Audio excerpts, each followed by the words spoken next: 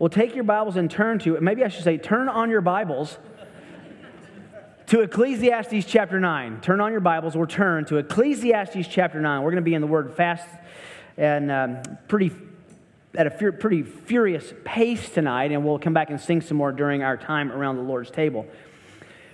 We're going to take as our scripture for study this evening the entire chapter of Ecclesiastes 9. If you'll notice when we go back and look at the study in Ecclesiastes 2, we were sometimes taking part of a verse and spending an entire time on that. The more you advance in the book of Ecclesiastes, the more repetitive and fast it becomes. Solomon is intending to circle the wagon almost like a whirlwind, to look back and forward, back and forward, back and forward, to accent where he's going to go in chapter 12. And this is one of those chapters that, except for a few verses, is very repetitive of things we've already learned, already studied. Now, there's a lesson in and of itself in that. If God intends, through the inspiration of His Spirit and the canonization of His Word, to say things multiple times and more than once, what does that tell us? First of all, what does that tell us about us? We need to hear it again and again and again. What does that tell us about God? He's a father and He knows children. How many times as a father or a parent do you tell children something one time and it sticks and you never have to say it again? If that's the case, if you would disciple Kim and me, we would love to meet with you after the service and set up our first counseling session. Let me just read this because it's a powerful tonic as a unit. If you have a New American Standard, I'm not sure what other Bibles say, but at the header of the New American Standard of chapter 9, it says, men are in the hand of God. That means an editor, not an inspired editor, but an editor looked at this whole chapter and looked at it as one main paragraph with its central theme as this: men are in the hand of God. I've entitled this chapter, The Happiest Place on Earth. And now I'm going to go ahead and give you the conclusion. The happiest place on earth is where you are with God. The most unhappy place on earth is wherever you are without God. Let me just read this chapter in its total, and then we'll go back and very quickly march through it. I want us to take it just as one unit first, though. Ecclesiastes chapter 9, beginning in verse 1. Solomon says, "For I have taken all this to my heart and explain it, that righteous men, wise men, and their deeds are in the hand of God. Man does not know whether it will be love or hatred. Anything awaits him. It's the same for all. There is one fate for all the righteous and for the wicked, for the good, for the clean, for the unclean, for the man who offers a sacrifice, and for the one who does not sacrifice. As the good man is, so is the sinner. As the swearer is, so is the one who is afraid to swear. This is an evil that is done under the sun, that there is one fate for all men. Furthermore, the hearts of the sons of men are full of evil and insanity, and in their hearts throughout their lives. Afterwards they go to the dead. For whoever is joined with all the living, there is hope. Surely a live dog is better than a dead lion. For the living know that they will die, but the dead do not know anything, nor have they any longer reward, for their memory is forgotten. Indeed, their love, their hate, their zeal have already perished. They will no longer have a share in all that is done under the sun. Go then, eat your bread in happiness. Drink your wine with a cheerful heart, for God has already approved your works. Let your clothes be white all the time, and let not oil be lacking on your head. Enjoy life with the woman whom you love all the days of your fleeting life, which God has given you under the sun. For this is your reward in life, and in your toil in which you have labored under the sun. For whatever your hand finds to do, do it with all your might. For there is no activity, or planning, or knowledge, or wisdom in Sheol where you're going. I again saw under the sun that the race is not to the swift, and the battle is not to the warriors, and neither is the bread to the wise, nor the wealth to the discerning, nor favor to the men of ability, for time and chance overtake them all. Moreover, man does not know his time. Like fish caught in a treacherous net and birds trapped in a snare, so the sons of men are ensnared at an evil time when it suddenly falls on them. Also, this I came to see as wisdom under the sun, and it impressed me. There was a small city with few men in it, and a great king came to it, surrounded it, constructed large siege works against it. But there was found in it a poor wise man, and he delivered the city by his wisdom. Yet no one remembered that poor man. So I said, wisdom is better than strength, but the wisdom of the poor man is despised, and his words are not heeded. The words of the wise, heard in quietness, are better than the shouting of a ruler among fools. Wisdom is better than weapons of war, but one sinner destroys much good. Interesting passage, isn't it? Interesting perspective on life. Disneyland. Kim and I have an interesting relationship with Disneyland. We lived in Southern California for many years, had many trips to Disneyland. And let me just say from the beginning, Kim and my boys love Disneyland. I detest Disneyland. I am Scrooge of all things Disney. I understand that. She loves the food. It's really good. I hate the expense. She loves the magic and the fantasy, and I hate the fakery and the cheesiness. She loves the rides, and I hate the lines. She loves the cleanliness, and I hate seeing how many cleaners there are everywhere. She loves the characters, and they scare me. Worst of all, she loves It's a Small World. Has anyone ever ridden It's a Small World? The prayer room is open at the end. We'll be glad to counsel you afterwards. If you ever ride It's a Small World one time, you are cursed with that song for the rest of your life. It is the most mind-numbing, satanic, no, I won't say that. It just, in every language, in every key, in every dimension, for it seems like an hour and a half, all you do is hear how small the world really is. And you feel like it's crowding and clouding in on you when you're riding that. My wife loves It's a Small World. I think she loves it because she loves to drag me on it and then just watch me in torture. I hate that incessant song. I just don't like Disneyland. I don't like the way they do it. I just need to exercise my demons here. But no company can build a building in the surrounding miles of Disneyland that's so tall you can see it from the inside of Disneyland because they want you to think you've entered into a new world. Somehow that's unbiblical. I don't know which verse it is, but somehow that's. It's not a spiritual thing. My family loves Disneyland, and I don't. But Disneyland has capitalized on the unhappiness of people and makes no shame in its audacious claim that what?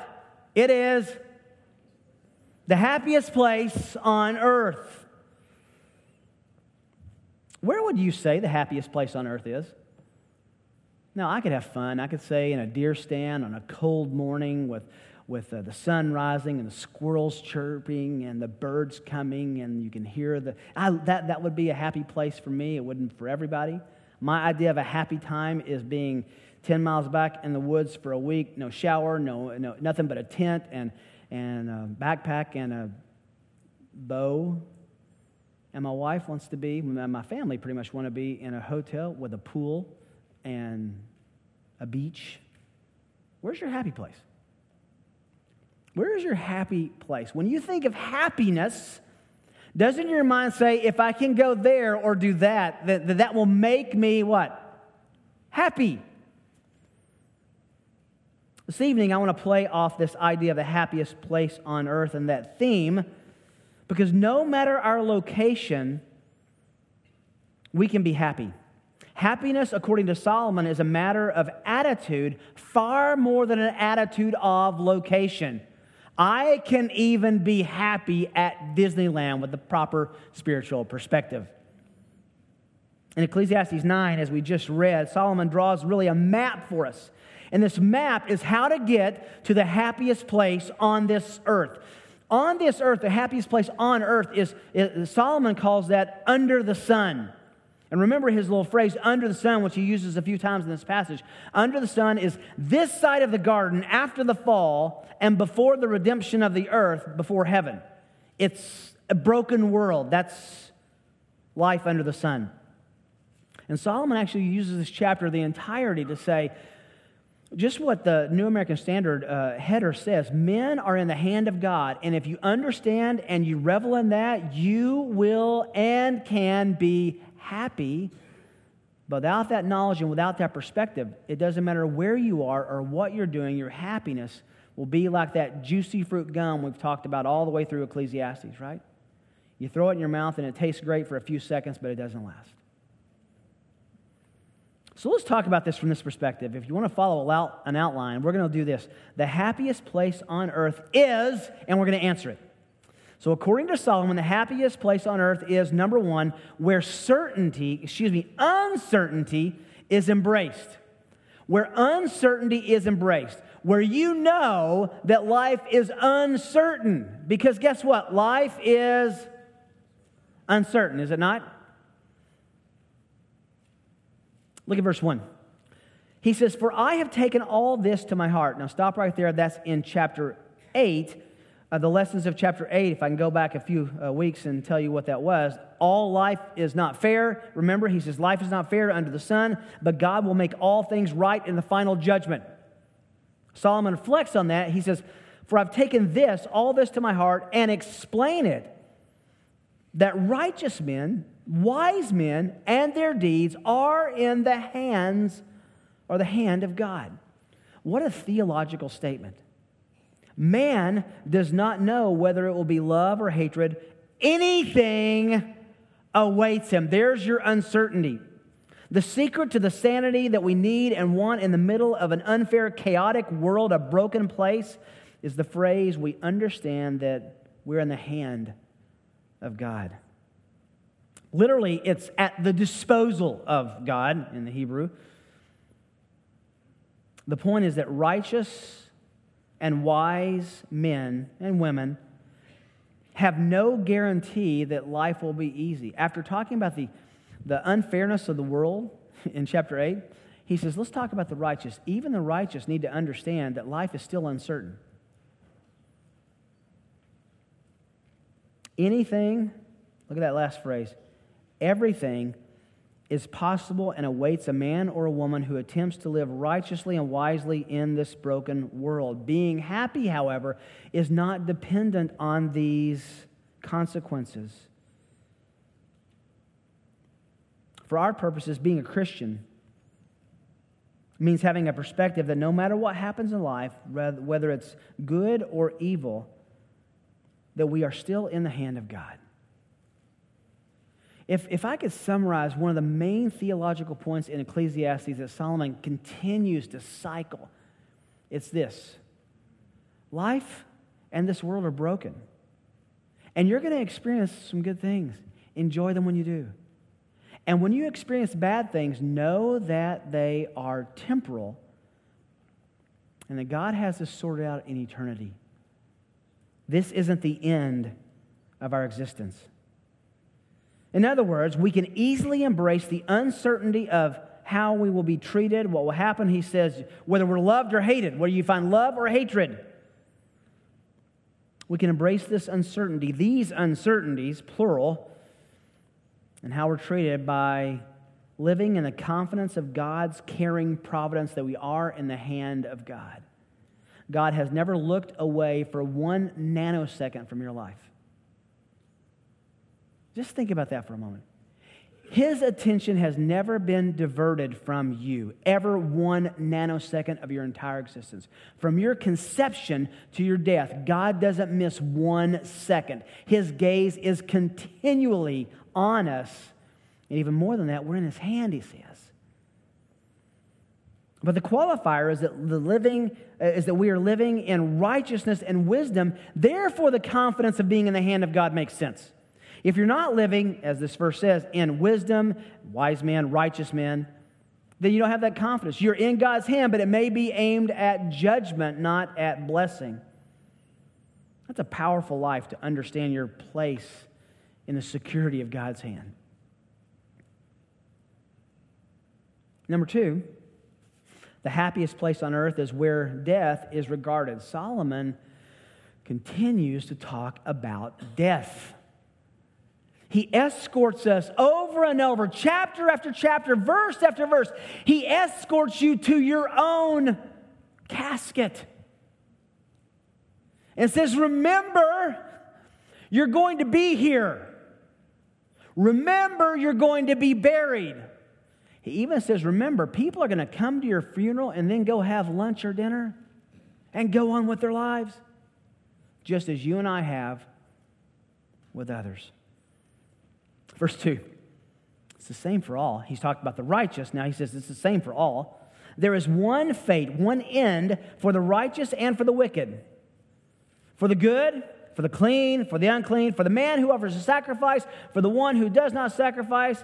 As the good man is, so is the sinner. As the swearer is, so is the one who is afraid to swear. What's the end? What's the final? This is an evil in all that is done under the sun. And when evil, it's not always moral evil. It's just the tragic nature of the consequences of the sin we live in, the sinful world we live in. That there is one fate for all men. Furthermore, the hearts of the sons of men are full of evil and insanity in their hearts throughout their lives. And here it is. Afterwards, what happens? You die. They go to the dead. Death is indiscriminate. In chapter 8, verse 12, it taught us that after death, it will be well for those who fear God and eternally tragic for those who don't. But here's the question. If we're talking about the happiest place on earth, how in the world does regarding death lead us to happiness? First, thinking about death brings no semblance of happiness to an unbeliever. Remember Hebrews 4? He delivered us from the power of the fear of death, which is the sword that the devil wields in our lives.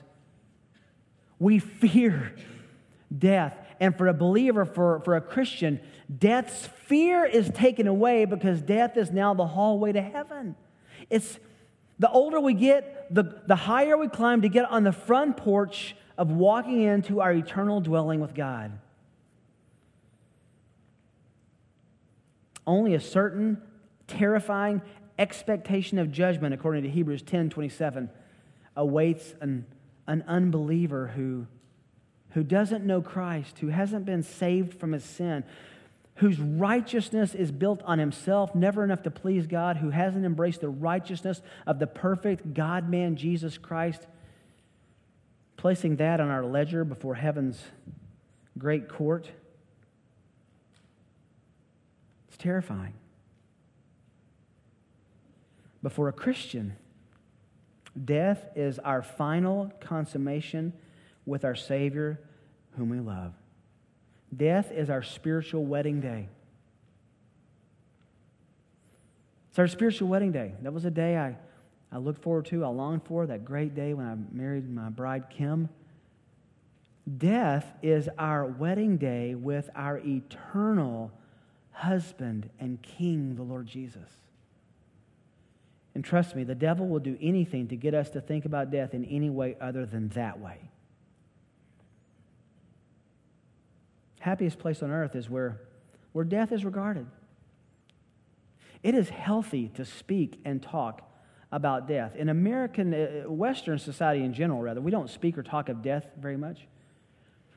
Go to Africa, go to the Eastern Europe, go to parts of Asia that I've been to where death is not sanitized, where you take someone to a hospital and pain is mitigated and the wonders of medicine help someone ease into their eternal resting place, and then you walk out and people you never see come and take care of a body. Most of the world, someone you love dies, and you pick up their bodies and take them out and bury them.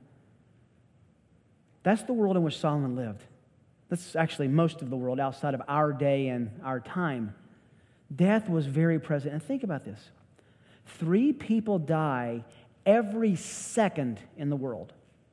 We've talked about this before.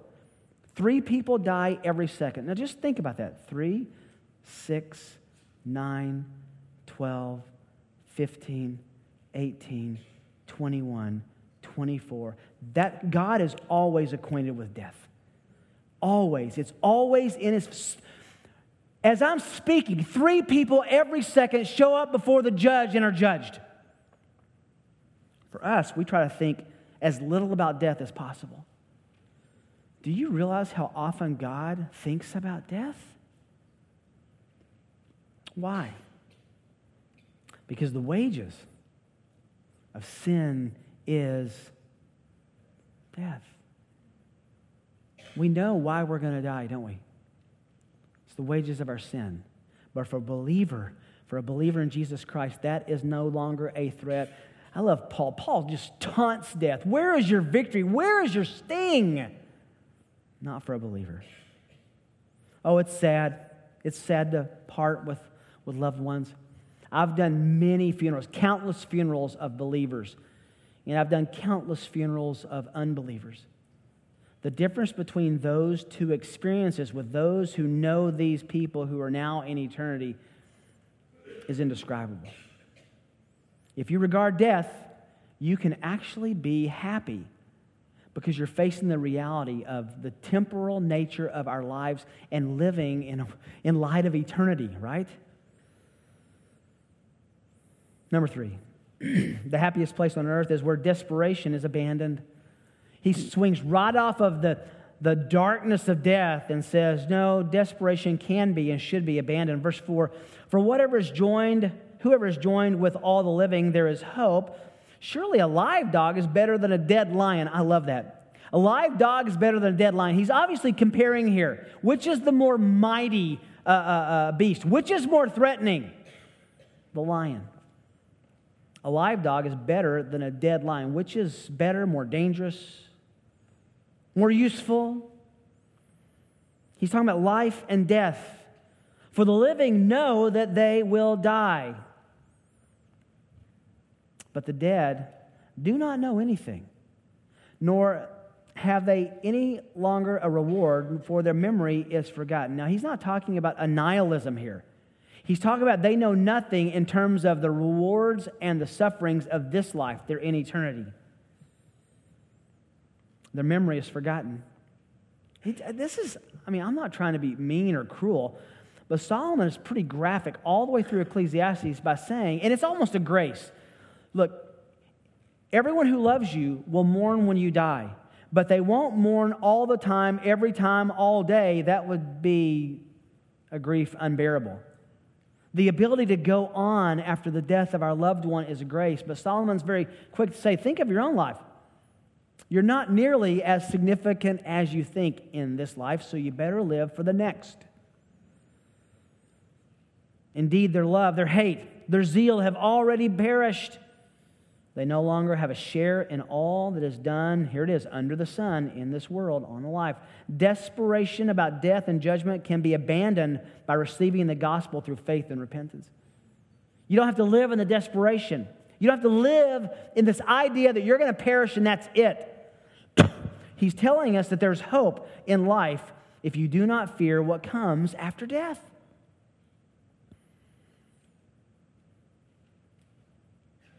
Stacked on top of that, because it's all dominoes. He's flipping one and it keeps kicking over the next.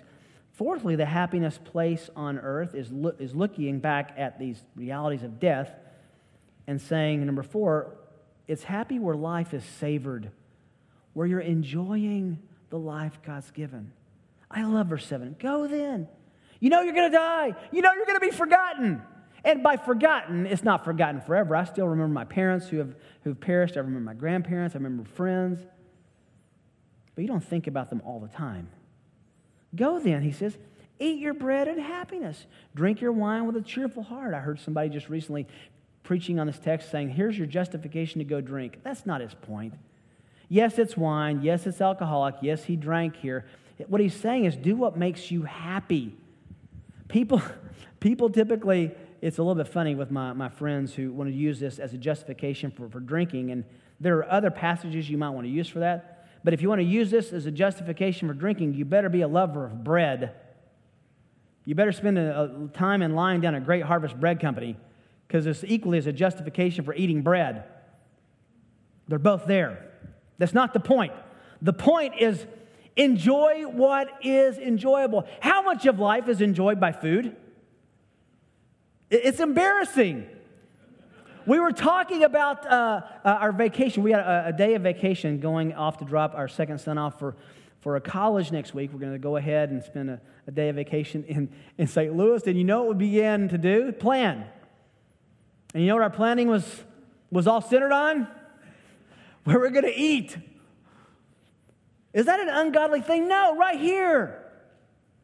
Look, he says, eat your bread and drink your wine. For me, that's a burn-ins burger and a glass of iced tea. Do and eat what makes you happy. God gave us taste buds for a reason. We're not eating manna every day.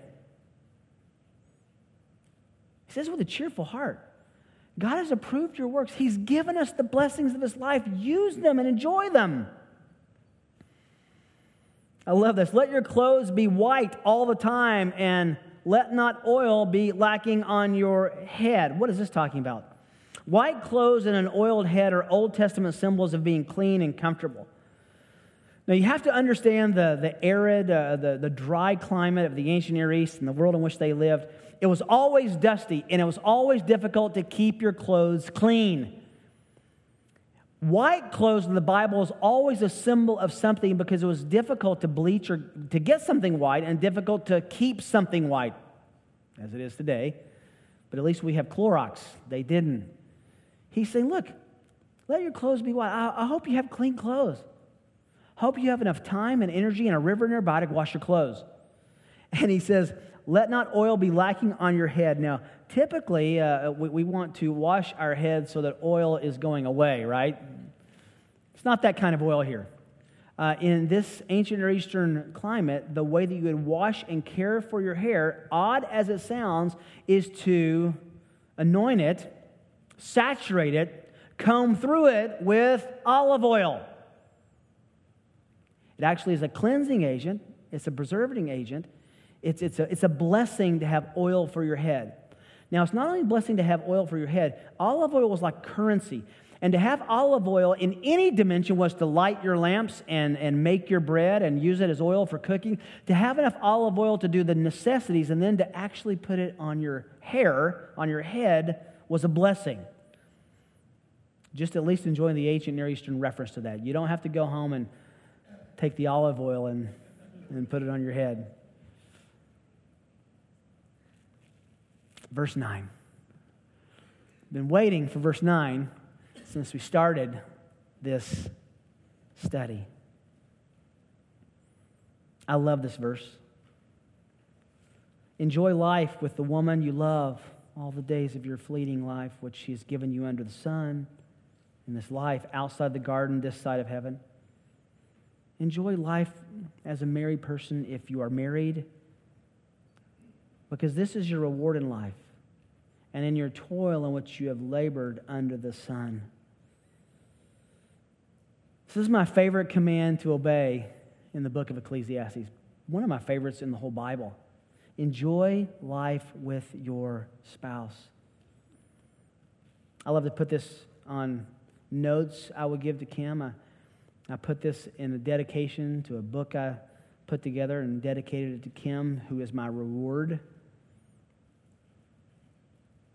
Isn't it interesting, though, by the way, I don't know why I'm saying this, that he tells the husband that your wife is your reward, but it doesn't go the other way. But that's for another time. She's my reward. I want to tell you, and I don't mean this in any kind of odd, weird, braggadocious sense, but I am deliriously happily married. Kim and I took a walk yesterday. I thought we were going to take a little walk 6.5 miles later. We were on this walk, and we got into this fun little spat and this argument and whatnot, and we ended up, just giving you a little insight into my life, and ended up just kind of walking, and at one point got to hold my wife's hand, and I just thought for a moment, what a God to give me this woman in this life, to have me born at the perfect time, to go to school at the right place, to go into ministry at this place, to meet this girl, and she said yes. I still don't know why you said yes. There were so many better options. Solomon says, love your spouse. Love your spouse. The grass isn't greener anywhere else. Flip back over just for a moment to Proverbs chapter 5. Remember in Proverbs 5, and Proverbs 1 to 9 is the section that deals with or Solomon dealing with Rehoboam. And more than anything else in those first 9 chapters, he deals with the issue of sexual purity. Chapter 5 is the most comprehensive. From beginning to end, it's all about being sexually pure and being focused and satisfied with your spouse. In the middle of that, he tells you what to avoid in the first 14 verses. But then he goes to chapter 15 and makes us all blush a little bit. Verse 15, it makes us blush. Drink water from your own cistern, he says, and fresh water from your own well. Notice that Solomon, the man with 900 women in his life, says, drink water from your own what? Singular or plural? You think he learned a lesson? When he says drink water here, he's talking about sexual blessing. And even more than that, as we'll see in a moment. Drink water from your own cistern, fresh water from your own well, streams of water in the streets. Let them be yours alone, not for strangers with you.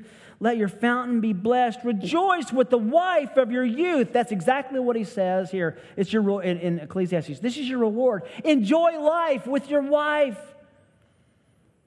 Rejoice in the wife of your youth.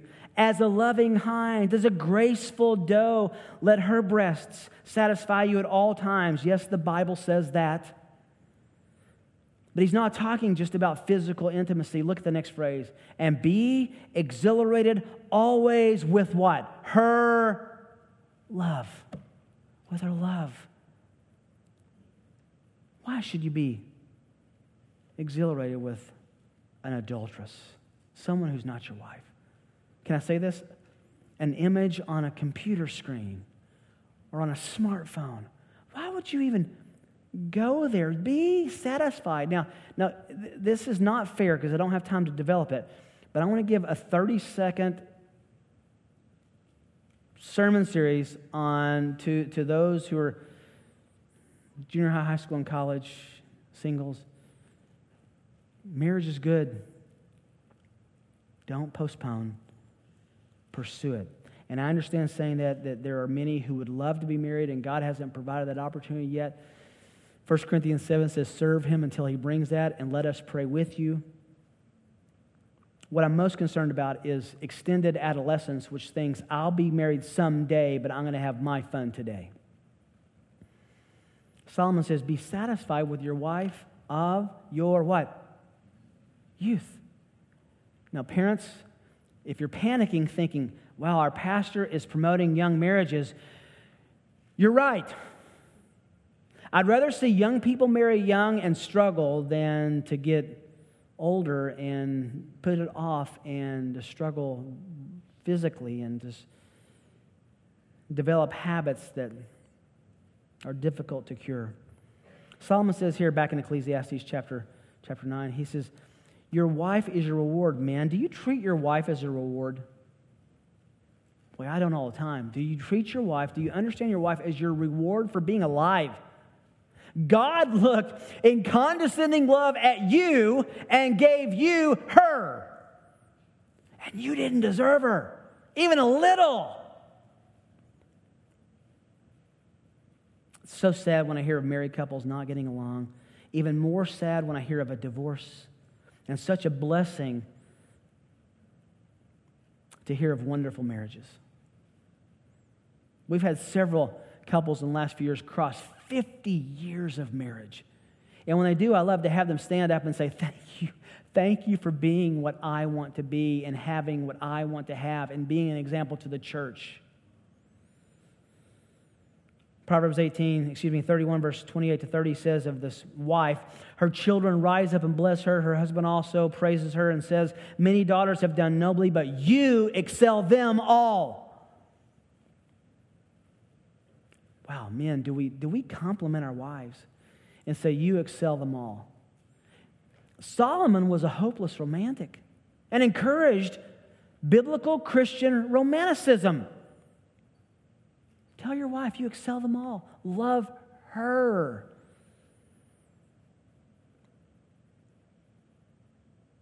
I love my wife. She is so beautiful inside and out. I will get in trouble later for this, but she is the most godly person I know, more consistent than her husband and pastor in her undying devotion to Christ. She is so much fun. She makes me laugh. She laughs at me. She's an amazing mother. She does more in a day than I do in a week.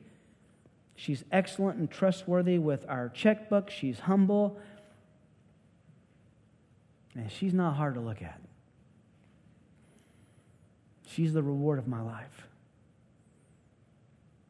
Does your wife, husband, does your wife know that she's the reward of your life? Because you know what? She is. God gave her to you. And in this passage, we celebrate that. Verse 10, enjoy life while you can, because you're going to die someday. It's the simple and painful reality he says over and over. Whatever your hand finds to do, do it with all your might, for there is no activity or planning or knowledge or wisdom in Sheol where you're going. Whatever you're doing, do it well, because you can't do it after you die. Enjoy life, and he's actually saying enjoy work. Leads to number 5, the happiest place on earth is, number 5, where the future is not feared. Where the future is not feared. Verse 11, again, I saw under the sun, see this phrase, under the sun, outside the garden, this side of heaven. I saw again, under the sun, that the race is not to the swift, and the battle is not to the warriors, and neither is bread to the wise, nor wealth to the discerning, nor favor to the men of ability, for the time and chance overtake them all. And moreover, man does not know his time. He's like a fish caught in a treacherous net, like birds trapped in a snare. So the sons of men are ensnared at an evil time when it suddenly falls on them.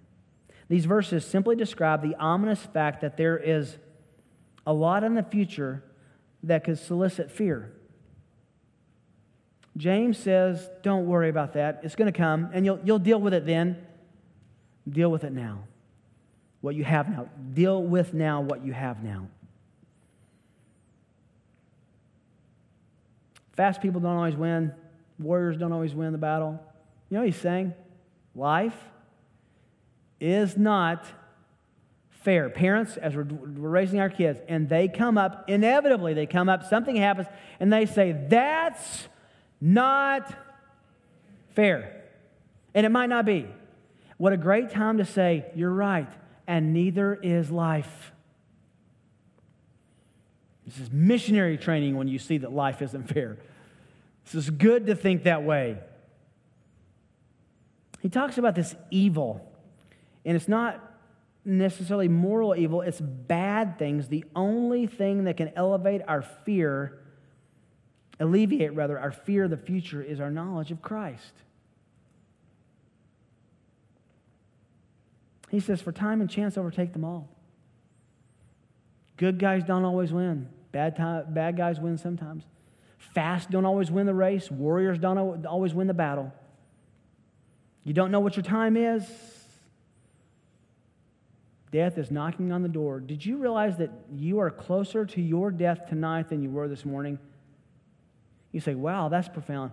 It actually is. And we haven't thought about that. You are nearer to your demise and your death. You are closer to your funeral than you've ever been in your whole life. And you will be tomorrow too. You are on the escalator that will not stop, that ends at your casket. So preparing for that moment is what Solomon says is the impotence for living rightly in this life. If you know how to live, then death is not a fear. If death is a fear, then you have to ask yourself if you're living properly. You'll be happy if you embrace it. If you put it out of your mind, it never really leaves. Lastly, number 6. The happiest place on earth is where wisdom is treasured. You knew he was going to say something about wisdom, didn't you? Where wisdom is treasured. Also, this I came to see as wisdom under the sun. Okay, Solomon's, he's setting the plane angle, the wing angle for his landing. Here he comes. This I came to see as wisdom under the sun, and it impressed me. He looked at all this, and something impressed him. What was it? There was a small city. He tells a story.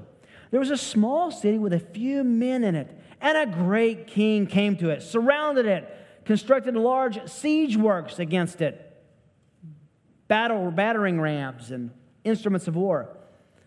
But there was found in it a poor wise man, and he delivered the city by his wisdom. He had a way to figure out how to beat this oppressive king. And the small city won. Hailed as a hero, moved to be mayor, run for political office, became an elder. No. Yet no one remembered that poor man. Every time I think of that, I think of Joseph's story.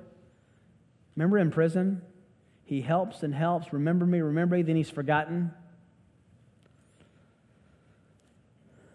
No one remembered the poor man. So I said, wisdom is better than strength. In this situation, this poor wise man contributed his wisdom, which was greater than this oppressive king trying to overthrow this small city. But the wisdom of the poor man is despised, and his words are not heeded.